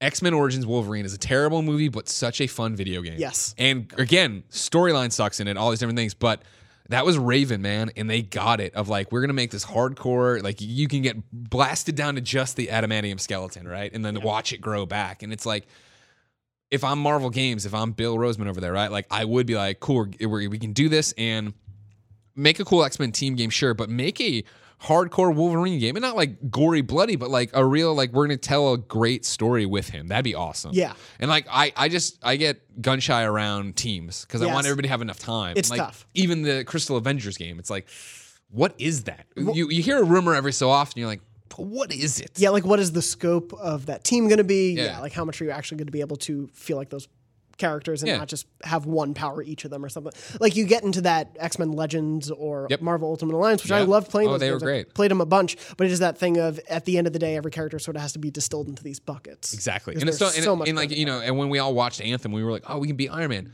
We could have a full-blown Iron Man game given to a AAA studio to focus on and think about that and like the suits you'd get and the powers and all this different stuff. And outside of that, I want to see it. I'll get wacky. I've kicked this around a lot. And it probably won't happen. But I do say there are too many squirrels in Spider-Man PlayStation 4 for one of the DLCs not to involve Squirrel Girl. I feel like that's a long... They put way too much technology into animating these squirrels not to have that pay off somewhere. That would be... maybe Spider-Man 2. You may have to wait a little bit longer. You know what I mean? But yeah, like I would do solo stuff, and I would do...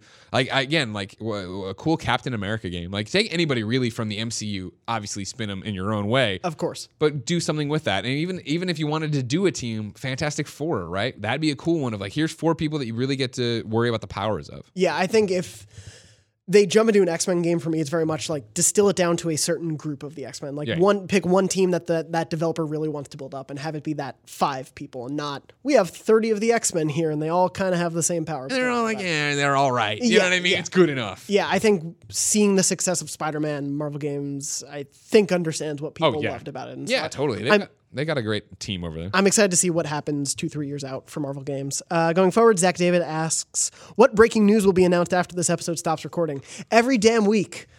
Like Wednesday night. Dude, I know. Wednesday morning, Tuesday night. PlayStation announces something. Of course, it happens. And no matter where you move the show, trust me, from exactly. years of experience I was with Beyond, no matter where you move the show, something's going to happen. Was there ever any like sweet spot day you felt? Or was it always just... No. I mean, we always liked the Tuesday release, right? Because it made sense with the PSN store at the time because they were, that was such a big deal. Remember, I don't know if you remember this, but it used to be Thursdays, and then PSN's like, you know what? We're going before Microsoft. And it was like, oh man, bold move. No, it never worked out. Yeah, and now there's so many Friday releases, so if you go too early, you may miss embargoes for later in the week. Of course, it's such a sliding scale of insanity trying to get anything covered it's anymore. Fun. Yeah. That's fun. That's the way to put it. That's what I live for. It'll be probably the PlayStation 5. Well, that was always the thing, and I'm sure you know it better than most with all the new stuff. Like the hardest part I always felt of working at IGN and being, the number one video game website, and especially when I owned the PlayStation team and I was in charge of it, was that you never got to turn it off. And even with the AU or UK teams, I understand there's different rotating hours, but it always was, I can't tell you the amount of times it was like, all right, time to turn in. And I would check Twitter and be like, why did I check Twitter? All right, I'm up. I'm writing a news story. I'm contacting Sony's PR to ask about this thing because there's this leak and da-da-da. Just so you can put in there, we reach out to Sony for comment. Yeah, exactly. I mean, that was the thing of like the PlayStation Classic a couple weeks ago. I came out of a movie and I saw the tweet and my first instinct was like, okay, check Slack, check email, check, make sure somebody's got to be on this. Yeah, right? Or I'm getting home and that's what I'm doing today. Exactly. It's a very weird thing, so I look forward to them doing that every week just to screw with us. Sure. Yeah. No matter where we move the show, it'll happen. Steven Turble asks, please ask him if he's verified on Instagram. I hate you. That's the whole question. Steven. I hate you, Steven. That's all we got. Moving on, Anthony Argain asks, how is the Kind of Funny video showcase coming along? Can you give us a Podcast Beyond exclusive sneak peek of what to expect? Love Kind of Funny Beyond. Yeah, you want to just tell us all the announcements here? Sure, no problem. Perfect, if you don't know, we're doing something called the Kind of Funny Game Showcase. What that means is I've always loved how the Game Awards on Thursday kicks off this amazing weekend, if not week of content, right? Where it's Game Awards, Friday was a day off, and then Saturday and Sunday were PSX. And Saturday I always opened with that really cool keynote of, I'm Adam Boyes, and here's Gio Corsi with a Vita, and here's a whole bunch of cool stuff for you, the fans. That was often indie or smaller titles, because Game Awards is the Super Bowl. It's WrestleMania, right? So it was like, here's AAA headliners, here's Kojima doing something, here's a Last of Us trailer. Yeah. And then PSX got to be the, hey, here's a cool indie, hey, we're bringing back Shenmue. Here's, you know what I mean? Like they did cool stuff like that. And so when PlayStation announced this year, no PSX, we're taking the year off, I jumped on it of just like, hey, first off, great call. I'd much rather that than get a watered down PSX that everybody hates. Absolutely. But I knew from talking to people that people are working on stuff with the idea that there was going to be a PSX. So I was like, you know what, we'll do our own press conference. We're going to do the Kind of Funny Game Showcase Saturday morning, December 8th at 10 a.m. Pacific time till it looks like it's going to be 10 a.m. to noon. Oh, wow. Looks like it's going to be 2 hours of video games, announcements, new stuff. The idea, what I keep saying is I want to set everybody's expectations. Again, of course. Jeff, Game Awards, grandest stage of them all, WrestleMania. You know what I mean? We are not second rung, but this is, right now it ranges from, hey, I am a one-man development team making this game to, hey, we're a AAA third-party publisher that wants to show one of our games there, right? So there's a breadth there, but we are definitely way more towards, hey, we're a bunch of indies, and there's a bunch of indies that are making cool things. So the, I guess, Beyond exclusive, right, would be that it's going to be, looks like it's going to be 2 hours long. I was really hoping you were going to say 10 a.m. till 10 p.m. I mean, you could. It's one of those, every time we have a weekly meeting that I'm missing to record for Beyond, and it is every time I talk to it, the number of games goes up. Like we're talking, I'm not being facetious here or hyperbolic. Nope. Hyperbolic's like a chamber you put somebody into. No, you're Am I right? Yeah, hyperbole. But there, what am I trying to say? Oh, no. Yeah. You know you're what I'm trying to right. say? Oh, wow. No. Yeah. Maybe it is hyperbolic also? No. Is it not? No. Hyperbolic chamber and then. Oh, yeah. But what goes on in a hyperbolic chamber? Yeah, no, it's like you get the iron lungs, so you don't get the bends when you come up, right? Okay. I'm not over exaggerating when I say dozens and dozens of games. Okay. Like right now, I have a spreadsheet and I think it's down up to 60. And I'm like, Lisa well, they all Baker's make dozen? it in like, yeah, Lisa Baker's dozen. Yeah. There's a ton of stuff, and my idea is that to be in the Kind of Funny Games showcase, it's that your game's cool. You have something new to say. Like, and for most people, that means release dates. For most people, it's release dates. It's, hey, we've never talked about this game. Here, we're announcing a new video game. Yeah. And then there are a surprising amount of, and it's available nows, like people that are going to release their game on our day with our showcase. So awesome. it's like, it's going to be an awesome, fun day to celebrate video games and continue that on, right? Because I don't want to, for 1 year, I want to step in and fill that gap so next year PlayStation can come and do it again and Jeff can continue to do everything awesome with the Game Awards. Or if they take off, you could just do the showcase number 2. I'll tell you what, knowing how much work this is right now, I don't know about that. I get that. Barrett and I talked about it in a convo on IGN, and I just want to reiterate, I love that you guys are doing this. I think it's just an awesome way to, one, fill that gap, but two, to, just like you said, celebrate games. Like, It is this really nice end of year cap, usually with Game Awards and PSX, and able to have that still. I'm sure you see it too. It's always crazy to me that when I go to a PAX and I see all these indie games at the mega booth, or I see something small and these people and these scrappy developers, and then you come back and I talk about it on a show, or I share it with Tim, or I talk to Jared, and then people are like, oh, I don't even know what that is. And it's like, right, if I hadn't gone and been in the mega booth, I wouldn't know what that game is either. And that game's coming out in 2 weeks, right? Like, I hate that. And I'm lucky enough that, you know, IGN made me and gave me a following and a personality and now a business and a company, and gave me a platform. And I want to use that to showcase people that deserve to have their game showcased. And like the stuff we are getting is awesome. And the announcements we are getting, I'm like, wow, this is way better. I was really ready for a 15, 20 minutes of like, hey guys, it's us. Here's a trailer. See you later. You know what I mean? And totally. Like, it is this thing now that has spiraled up, and like, when Game Informer was talking about it on their podcast, I'm like, I guess we'd send somebody, and I'd like write to them like, there's no, you don't need to send anybody. It's just an internet thing. It's like a PSX meets a Nintendo Direct somewhere in the middle. Like you can watch it from home. It'll be fun. You're not going to have 50 journalists in your studio. No, thank God. No, jeez Louise.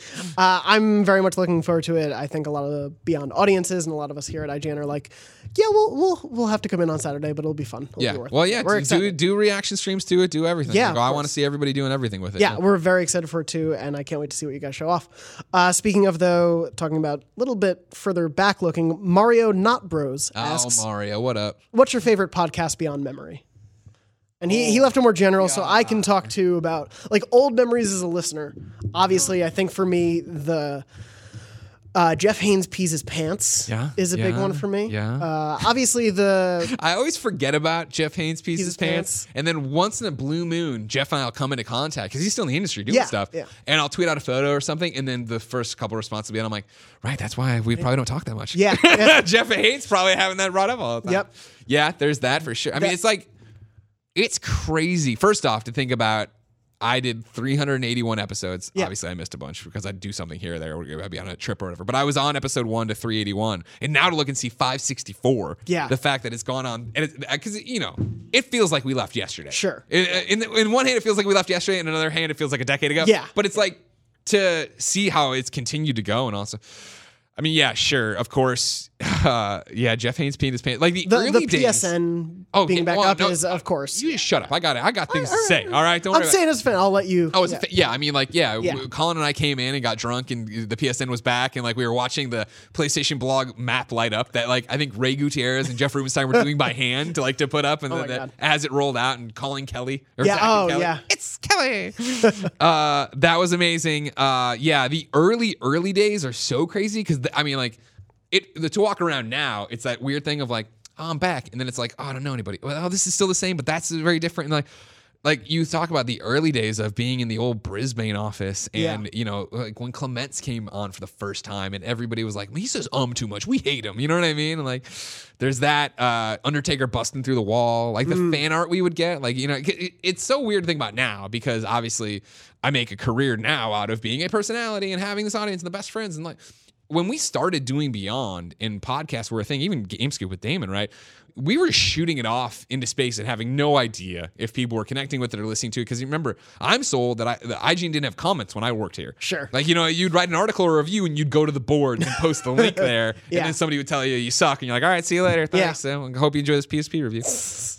You didn't understand the impact you're having on people's lives. So when we'd get the fan art, when people would make their own shirts, when we would say something stupid, like, and I'd joke about Undertaker busting through the wall and somebody would draw, like busting through the wall and Clement's dead on the table and him choke slamming Colin or whatever. Like, it was crazy. So like watching all that build was amazing. For me, the live Beyonds always stand out, right? Yeah. Like, I remember being in this room, in this corner for Beyond 150 when we debuted the shirt, because that's crazy too. We got to episode 150 and didn't have a logo. Nobody thought through making logos. So we cut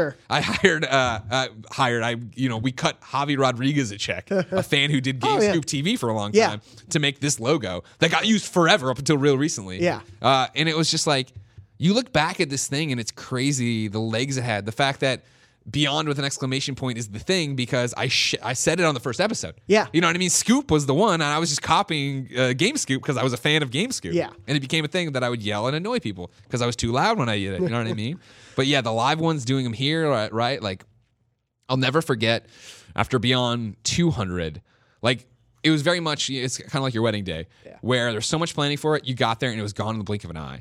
And I remember coming off stage at Beyond 200 and we showed the first Panda Musk Danny music video, a mashup. And the lights came back up and one of the fans came out of the audience and hugged me and he was crying. And I was like, is everything okay? Like, what's wrong? And he's like, this is just so special. And it all happened so fast, I didn't know. Yeah. And so for 300, it was very much like, I'm going to lean into it and remember every moment of it. And that led to me crying like a baby all the time. But like bringing Shu out, right? And doing all these different things. And again, I know it's a tale of two worlds, but when we were building it and didn't know we were building it, like you didn't see the fruits of that. So I remember, I think it was Beyond 300, Roper came back for. And Roper had left like in the 90s, maybe the early 100s, like before 150, before the logo, before anything. Because 150 was when I was like, all right, cool. I've been host long enough. Everybody understands it's me, Clements, Colin. They understand like what it is. Like, I'm making a shirt. I'm making a thing out of it. And when Roper came back, I think for 300, but it might have been 200, doesn't matter. We went to Pete's over by the ballpark afterwards, right? And I'll never forget, like, it was an hour of people walking in and like going Beyond, and then the whole place, and it was all of us. And I remember talking to Chris, and he got a phone call from his wife, and he walked over and he came back, and I'm like, hey man, is everything okay? He's like, yeah, I just had to tell her, like, I'm not coming home, and I can't express it right now what this is, but I can't leave this. I can't, like, he couldn't believe what he was seeing, you know what I mean? And now we all take it for granted because we get to go to PAX and do the Kind of Funny prom or live or whatever. Like, it's normal. But at the time, especially for him, somebody who left before we ever saw what was really happening on the other side of the earphones, it was crazy to come back to. Yeah, I think having like seen that journey as the parent, I was able to come to the live shows. Cross country flights are expensive. Sure, you on? But it was one of those things. I remember meeting you at PAX East 2011, and I was walking down the hallway to go to the GameScoop live that was happening. Yeah. And you were just like sitting at the end of the hallway on a laptop, and I'm walking down, and you like could tell I was this very like timid, sheepish like kid walking around, and like could recognize you, and you're like, hey, like, who are you? And you talked to me for like 10 minutes, just like earnestly and everything. Yeah. And then went to the panel, went to E3 later that year, and you recognized me, and I'm like, oh, that's what's special about all of this, is that like you guys gave a damn. That everything mattered to you, of not just we're here to make a show and get all these cool followers and sell these t-shirts. Like, no, that wasn't the goal ever for you guys. And the earnestness and the sincerity of all of that always came through so much. Thank you. I mean, I hope it still does. You know what I mean? Like, I think nothing makes me happier than when I'll see a Reddit thread or a comment or a Twitter or whatever, or even people talking, we're just talking somewhere else, of just like, I never bought the best friend business. Because I used to say that on Beyond. I used to say on GameScoop, right? Yeah. I think I remember the episode of GameScoop where it was when I was getting divorced, and I finally confessed that, me and Damon alone in the old podcast room with Solius. And I talked about that, and it was like, if you listen to this, you're my best friend. And I think, obviously, it's funny because this is what I'm talking about, of building something you didn't know. Sorry, I'm going on forever. No. I don't know if you know, I'm long-winded. when IGN sent me to my first VidCon and I went there and I went into a room, it was like they were like explaining how to become a YouTube star, like not even a star, but how to make a business on YouTube. And they were very much like, have a catchphrase, call your audience something. And I was like, oh my God, I've been doing all this organically. No wonder so many people think it's all marketing. Yeah. That it is just this. And in reality, it was like, nope. The way I wrote reviews and the way I podcast or talk about video games is very much how I talked to my best friend Poe when I told him what I thought of Neversoft Spider-Man on PS1 in my basement. And I still see him on the couch, and I still see me in my chair, and I still see me with the disc talking about why this game was great. Yeah. And for me, I used to be that I responded to every PSN message and I responded to every tweet. And like those days are gone, sadly, because of just how busy it is. Of course, yeah. But like I still think I'm pretty good at faces. Yeah. And so it is that fact that I can still be like, oh yeah. And I was looking through my phone even, on a flight, there was no Wi-Fi or whatever. So I was like, oh, I should delete photos. And I was deleting old stuff like, tweets or something you never did. Yeah. But I go to the very beginning and I go and I still have, if I took a photo of you and me at a PAX or whatever, they're still on there. And I still remember those people. You know what I mean? Like I'll never remember your name because I'm terrible with names. No, yeah. But I remember your face and I remember this moment. I remember this thing, and that's what it's all about. You know what I mean? And that's why I'm just so blessed every day for what we do. Yeah. I mean, you saying obviously the timing now is a bit more difficult, but being able to respond to every tweet and all of that. You said that, I think, on a show at some point, whenever, and that stuck with me so much that even the first time I wrote something on a public website and someone responded to it, ever since then I've been like, oh yeah, I should be responding to them. I should be keeping up, because it's the fact that you did that for me changed my life in so many ways. And so to be even slightly nice to someone else out there and just to say a thank you. That's the thing about it, that you have that power, and you probably don't think you do or don't think about it, right? Because I didn't for the longest time and I still don't, but it is that the amount of times I'm picking up my dog's poop and I'm looking at Twitter and I heart a thing or whatever and somebody quote tweets it or whatever, and like I'm freaking out and I'm like, I'm just a normal person holding my dog's poop. You know what I mean? But like people don't see it that way. And I'm I love the relationship I have with the audience, and I don't want that to change, but I also don't want it to ever be that like, he doesn't care. I still read every Reddit thread, every subreddit thread I'm in and you're seeing, right? And like, I still pour through the comments and I still look at all the stuff, and I'm not as active as I'd like to be on a lot of it. And sometimes I don't want to be at all because I want you to have that conversation. I organically want to see people talk it out without me getting involved. Yeah. But like, that's what this is all about. And that's what it's always been about, building a community, whether it be Beyond, whether it be IGN, whether it be Kind of Funny. Yeah. And thank you for doing that through all these years. Like, personally, for me, obviously there are a lot of people out there who say it to you every day, but genuinely thank you so much for everything before I was at IGN, and to be able to talk to you right now on this show is a very thank weird you for keeping thing. it going. Yeah. No. Well, I mean, like it's awesome. This is what I always wanted. You know what I mean? Like, I remember distinctly the question that broke me at 300 when it was beforehand. I was for Capitalist Pigs, my IGN blog, and he asked me, "Is there a Beyond without Greg Miller?" And I broke down in tears, and I said, "I hope so." Yeah. Like that. I was never. You know what I mean? Like when Jeremy Dunham walked around, he's like, every channel team's going to have a podcast. We all looked at him and said, that is dumb. We have Game Scoop. Why? And it was like, whatever. So we didn't realize what we were doing in that first show. But like, by the end of it and leaving it, the last thing I wanted to do was leave and have it be like, all right, cool. Tear it all down, rebrand it, do this. Like, and I know how hard it was for Max stepping in, where it was like, it's not the same without Colin and Greg. And Colin and I would both be like, just no, this isn't how you do this. Let them do their thing, blah, blah, blah. Like, I never wanted. I love IGN. I loved IGN before I came to IGN. I loved IGN when I worked here, and I still live and die IGN outside of it. Right? There's been some news this year that really brought all that back up. Of like, oh wow, no, at my core, I'm still very much an IGN person, and you don't cross the site. You know what I mean? Of like that.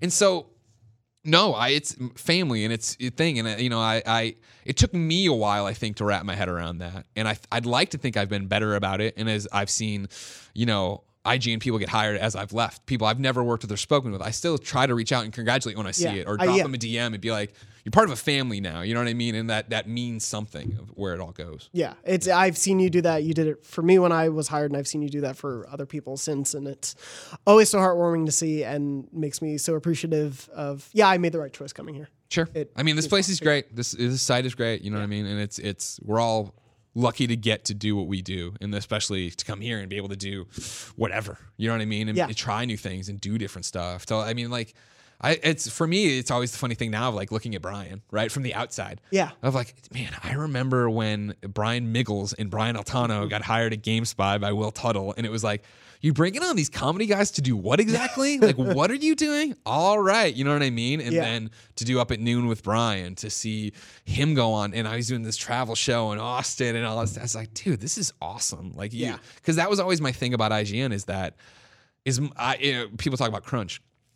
Damon used to always get mad at me because we'd go out and we'd watch a movie and then we'd go to a bar or something and it'd be like 1 a.m. and I'd be like, all right, I'm going to go back to the office and capture wrestling videos. And he's like, you're insane. Stop. And I was like, but I loved it. And this is where the crunch thing gets weird, right? Is like, I love doing it and I had nothing else I wanted to do. I wanted to go play SmackDown or whatever it was. And so I would go do that. And no matter what I put into IGN, I felt like I got out of it. And that's the thing I still think rings true here is if you want to go above and beyond, and you want to do all this different stuff, and you can make your own future here. Yeah. It's incredible to see that having been put into practice both here and outside with Kind of Funny. And thank you so much again for being here. Before we wrap up, though, one final question from our producer, Barrett. Okay. Courtney, he would actually like you to read this question for you yourself. So I'm going to hand you that one. Last one here. Apologies in advance, Barrett. Yeah, it's the all caps. In angry Greg voice. Greg the Coward Miller! I am sick and tired of hearing and seeing others enjoy one of my favorite games of all time, but you, ... a huge Persona fan, have not beaten Persona 5. I know you get it. He put quotes around it. But for the love of God, this game is so pure and about beautiful friendship, it made me feel not empty inside for several hours. Beat Persona 5. Also, rematch me in everybody's golf, you coward. Oh, well, first off, I beat him in everybody's golf, so that's done. Yeah, you know what I mean? Yeah. Like, no, I don't. You don't get a rematch, no, right? You're back to the bottom of the pole, like a case ladder system from back in the day. If you're old, work your way back up. Barrett's a bad gamer, so it's fine. And Persona 5 is my shame. Yeah. I'll tell you what, man. As somebody who like, I beat the drum on Persona. Why does he have a cam? I know. Why does Barrett need a camera back there? Nobody needs this. No, Barrett, stop it. As somebody who like I reviewed. I'll never forget Jeff Haynes giving me Persona 3. Yeah. I reviewed Persona 3 Fez for IGN. Reviewed Persona 4 Golden for. I mean, like I was all over and I love Persona, but yeah, for Persona 5, as fast and as my life is and as busy as it is. Yeah, when it was like, I don't even remember anymore. 25 or 30 hours or whatever it was, where I was like, I am in love with this game. I love everything about this game. I got to switch to something else because it's you know how it is. Yeah, like, we're the timely and we're tastemakers, and it is like we don't play everything, but you do play this thing, and for what we're playing on shows and stuff. Like I've already right now tipped the scales where kids are like, enough Assassin's Creed. We get it. Yeah. It's great. You love it. We don't need to hear about it every show. So that's where it was getting with Persona. Yeah. I do love it. I do think it's probably the best Persona, but I still haven't gone back to do the next 70 hours I need to get the other side. Yeah, I was going to say, did you get to like the first palace? Yeah, I think I've beat 2 palaces. Yeah. Do you think you will ever go back? No. No. I mean, it's just I feel like I'm a shark. I got to swim forward like Shark Finnegan. You know what I mean? Mm-hmm. You got to keep going or you die. Yeah. And so there's just so many. I'm sorry, Barrett. You got to love hiking and you got to be a shark. Exactly. Yeah. Well, Greg. Yeah. Thank you so much for being here. No, I mean, Jonathan, in all honesty, congratulations. Thank you. That's the biggest thing for me. And again, why I invited myself on your show is the fact that you're a part of a long lineage now. And you already were at IGN and you already were because you were part of the show. But I mean, now you're the host of Podcast Beyond. And like, they'll never take that away from you, and that means an awful lot to a whole bunch of people. And I think the most important thing you can know is that you're going to, I mean, it sounds corny, but you're going to change people's lives. Like people are going to look to you in a way they didn't look to you before, and they're going to look to you to get them through the bad times and be there in the good times and be part of their regimen and their routine and all these different things in a way that you'll never really wrap your head around, but you'll get as the stories come in. And so like that's, a profound thing, and I'm very proud of you. Barrett, don't put the camera on me because I'm starting to tear up. All I could say in response is, well, thank you for changing my life from the show. No problem. Thanks for changing mine. Anytime. Greg, obviously, there's a lot going on at Kind of Funny these days. Sure. Where would you like to point people who may not already go there all the time? Just go to kindoffunny.com. Yeah. There's too many shows and YouTube channels and Patreons to link. It's all there. We do daily game coverage. Yes. And of course, you are at Game Over Greggy. Correct. On Twitter. And I am at JM Dornbush. This has been Beyond episode 564. Remember, Beyond is live every Wednesday at 3 p.m. Pacific at beyond.ign.com. then you can find it on YouTube and podcast services everywhere you'd expect to listen to it on Thursdays at 3 p.m. Pacific. That's been Beyond. There was a real wrench right there. I was like, were we live the whole time? Oh, yeah, we've been it's live. not Wednesday because it's just like a blur right now. I have no idea where I am. It feels weird. But Greg, thank you so much for being on. And Thank of you, course, Beyond. Beyond!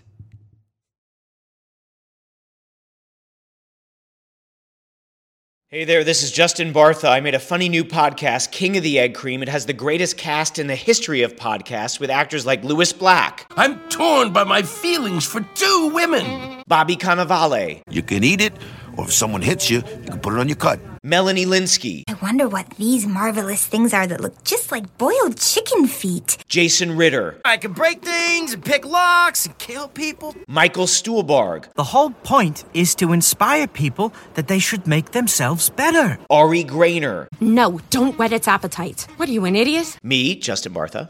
That's not just any egg cream, that's a Lemke's special. And all narrated by the hilarious Richard Kind. This is the story of Harry Dalowitz and how he rose from nothing to become New York's King of the Egg Cream.